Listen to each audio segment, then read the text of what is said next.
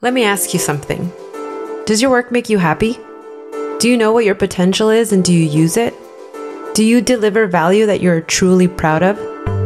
This is the Happy Work Podcast, where we discuss all the things we can do to make our work and with it our life better. Hello everyone. Recently it was Valentine's Day, so that prompted me to think a little bit about love and love in business, very specifically. It's a very It's kind of like a common trend, topic. right? Yes. Yeah. Yes, a lot of people, you got to bring love into business. You got to be compassionate and empathy and sympathy and feel for one another. There are all these notions we have, and we all summarize them under love. And now, especially with Valentine's Day just passed, I think it would make sense to dissect what love actually means, because I feel like most of us have not a very clear understanding on what they mean when they use the word. Mm-hmm. And that's very understandable, because very early on, when we're young, we get confronted with a depiction of love that actually has not much to do with real love as an energy. Love as we know it through the movies, through stories, and through the tales we get told, the myth and the fables, often depict love as something that has something to do with dependency.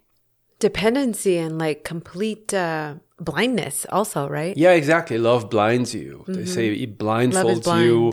It puts on this, it lets you put on this goggles, right? Mm-hmm. You see everything in rose colors. So love is really something that is limiting. The common idea, the prevailing notion of love is one of limitation. It limits you. It makes you so obsessed and focused on one thing that now you completely give yourself to that thing and become dependent on that. And most of us know about that, right? When you fall for that definition of love, you now want this love to be reciprocated. You want this love to come back at you. You demand it. Otherwise, it's unfulfilled love. And that is a problem.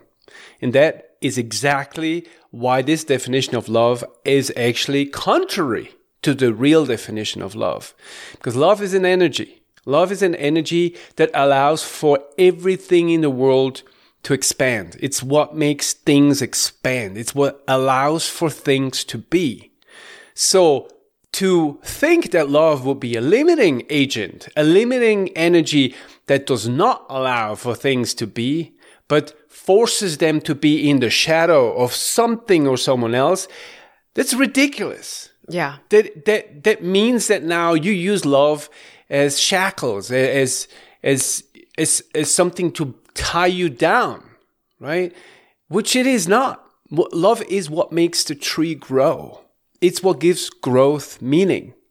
And therefore, a healthy definition for growth is not one where we force people to be with us, where we force things to be a certain way we want them to be, but where we give the freedom, ourselves and others, to allow them and ourselves to be how we want to be. I think that's where people get very confused, because our humanness, our notion, our conditioning say, are you saying that there's like that my significant other can just go do whatever they want?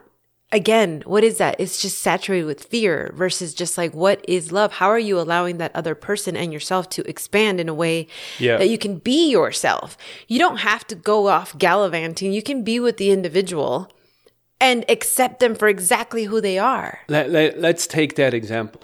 You know why people become unloyal, why people become unfaithful? Simply because at the very beginning, there was no clear understanding on what either one wants. Mm-hmm. And there was not a clear understanding on the love that connects them. If at the beginning you meet someone, whether in business or in private, and you don't clearly say, look, I am here because this is what I want and what I need. You tell me what you want and what you need. And then I give you my love as a space within which you have room, freedom, to find exactly what you want and what you need. Now there's no need for people to stray away Now people know this is exactly where I want to be because I have all the freedom and the nurturing that I need and that is required for my own expansion. However, when people feel they're being tied down, when they feel like love is crushing them, their partner's love is crushing them, the micromanagement of their bosses is crushing them. Or there's no clarity, there's no understanding, right, of what the other person wants. Then, of course, they feel misunderstood, they feel imprisoned, and they feel uncomfortable. So they go and look for comfort somewhere else. It's clear as day, right?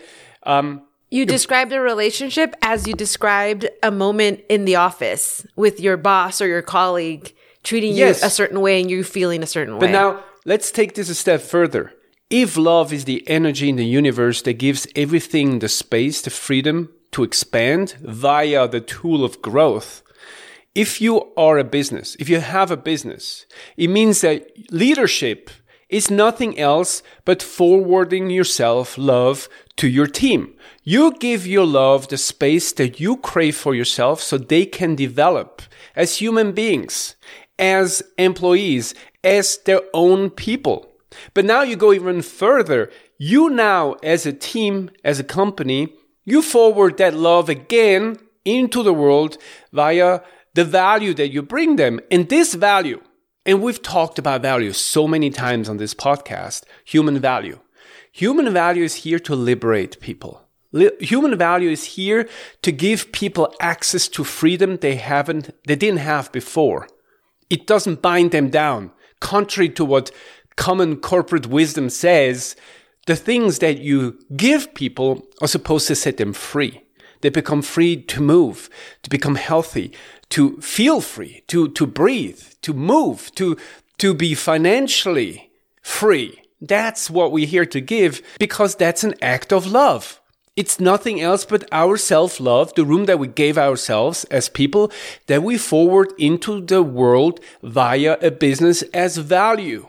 That is the definition of love. But when you go out there and you sell people things they don't need, that they pay with money they don't have, you abide by the opposite principle. You bind them down. You tie them to you. You make them dependent, which is what happens in the false love world, right? You say, oh, you want more chips. You want more unhealthy food. Here is more unhealthy food.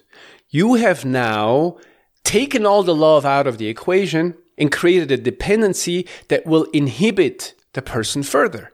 And that's something that happens in private, in relationships, right? In marriages every day. We call them toxic relationships. Well, a toxic relationship is nothing else but a relationship where the understanding of love fails, where love has become a shackle, where it has become handcuffs, rather than expanding wisdom, rather than a tool, rather than something that increases your freedom. Right. In that type of space, it's an obligation. It's an obligation. Yeah, exactly. You feel obliged to your partner. I just recently worked with a woman. She feels terrified to leave her partner. Even though everything points in that direction, her heart screams for freedom and independence, but she will not do it. Why? Because she fears the scrutiny of the community. What are people going to think when they know that she is a divorced woman? And that's exactly what our conditional love is doing. And here's now, let's introduce this word. Conditional love versus unconditional love. Conditional love is, I will love if. I will stay with you if. I will give you if you give back. That's not love. That goes exactly against the very definition of love. Conditional love is not love. It goes against the very definition. It's reciprocity. It's just dependence. Love is the source of unconditionality. Love means I want to give, so I give. I need this, so I give it. That is the definition of love. I see a person that ticks all the boxes. She makes me feel, or he makes me feel, just so that I want to open myself completely up and give that person everything I have so they may expand. And I am open to receive back from that person whatever it is they have to give. But if they have nothing to give, I will give either way. That is the beauty about unconditional love. And I know For the ego, this is a no-go. The ego wants payment. The ego wants a return on investment. And that's where love drops out of the equation. It's not there anymore. It disappears as soon as you're in it for payment. As soon as you want the return on your investment, you want your dividends, love's gone. Because you're now just investing into something physically and emotionally. But love is not an investment. Love is just a rerouting of energy. And in business, this is just as valid as in private. We have to make our businesses, our work, homes for unconditional love, where the unconditional love we have for ourselves becomes a force in the world. That's why I always divide the why story work into two parts. The first one is reconnecting with yourself, which means self-love. And the second part is expressing that self-love as love that you forward in your work, as happy work. But if we don't do the first part, if we don't have that self-love, we have nothing to give. We have nothing to forward. And now we're fearful little humans running around scared and naked, seeking affection. And when we run around in the world seeking for affection, we will do anything for that affection, even that which is not right, even that which hurts us and harms others. So when they say all you need is love, yes, but what it really means is all you need is to love yourself. Because once you love yourself and you turn unconditional love into your basic operating system, you are now free to love unconditionally. And that makes you a light for yourself and a light for the world. And as I always say, when we all turn into lights for the world, then the world gets a little brighter. Thank you everyone for listening. Make sure to subscribe. If you want to reach out to Olivier, you can find him on LinkedIn or reach out to us on Instagram at @do_happywork.